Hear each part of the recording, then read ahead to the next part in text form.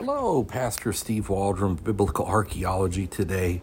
So thankful you're here. Glad to be your host on this particular edition. We're going to be looking at the Canaanite pantheon today, and this plays such a huge role.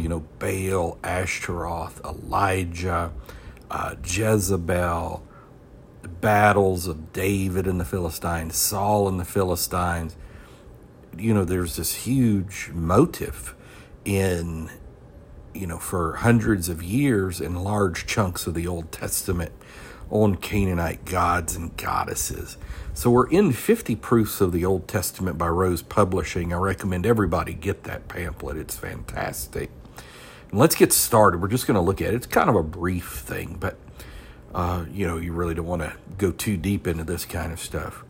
Between 1929 and 1939, excavators found hundreds of stories about Canaanite gods and goddesses. They had their own myth system like the Greeks, the Romans, the Babylonians, etc. Written on clay tablets among the ruins of the ancient cities of Ugarit in modern Syria. And this is the famous Ugaritic finds and learning the Ugaritic language. The Old Testament repeatedly refers to gods and goddesses like Baal and Ashtaroth, or Asherah and Astarte, which were worshipped by the Canaanites living among the Israelites in the Promised Land.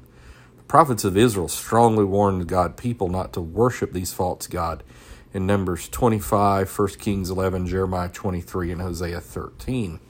It's got some pictures of them, little clay seals and these type things.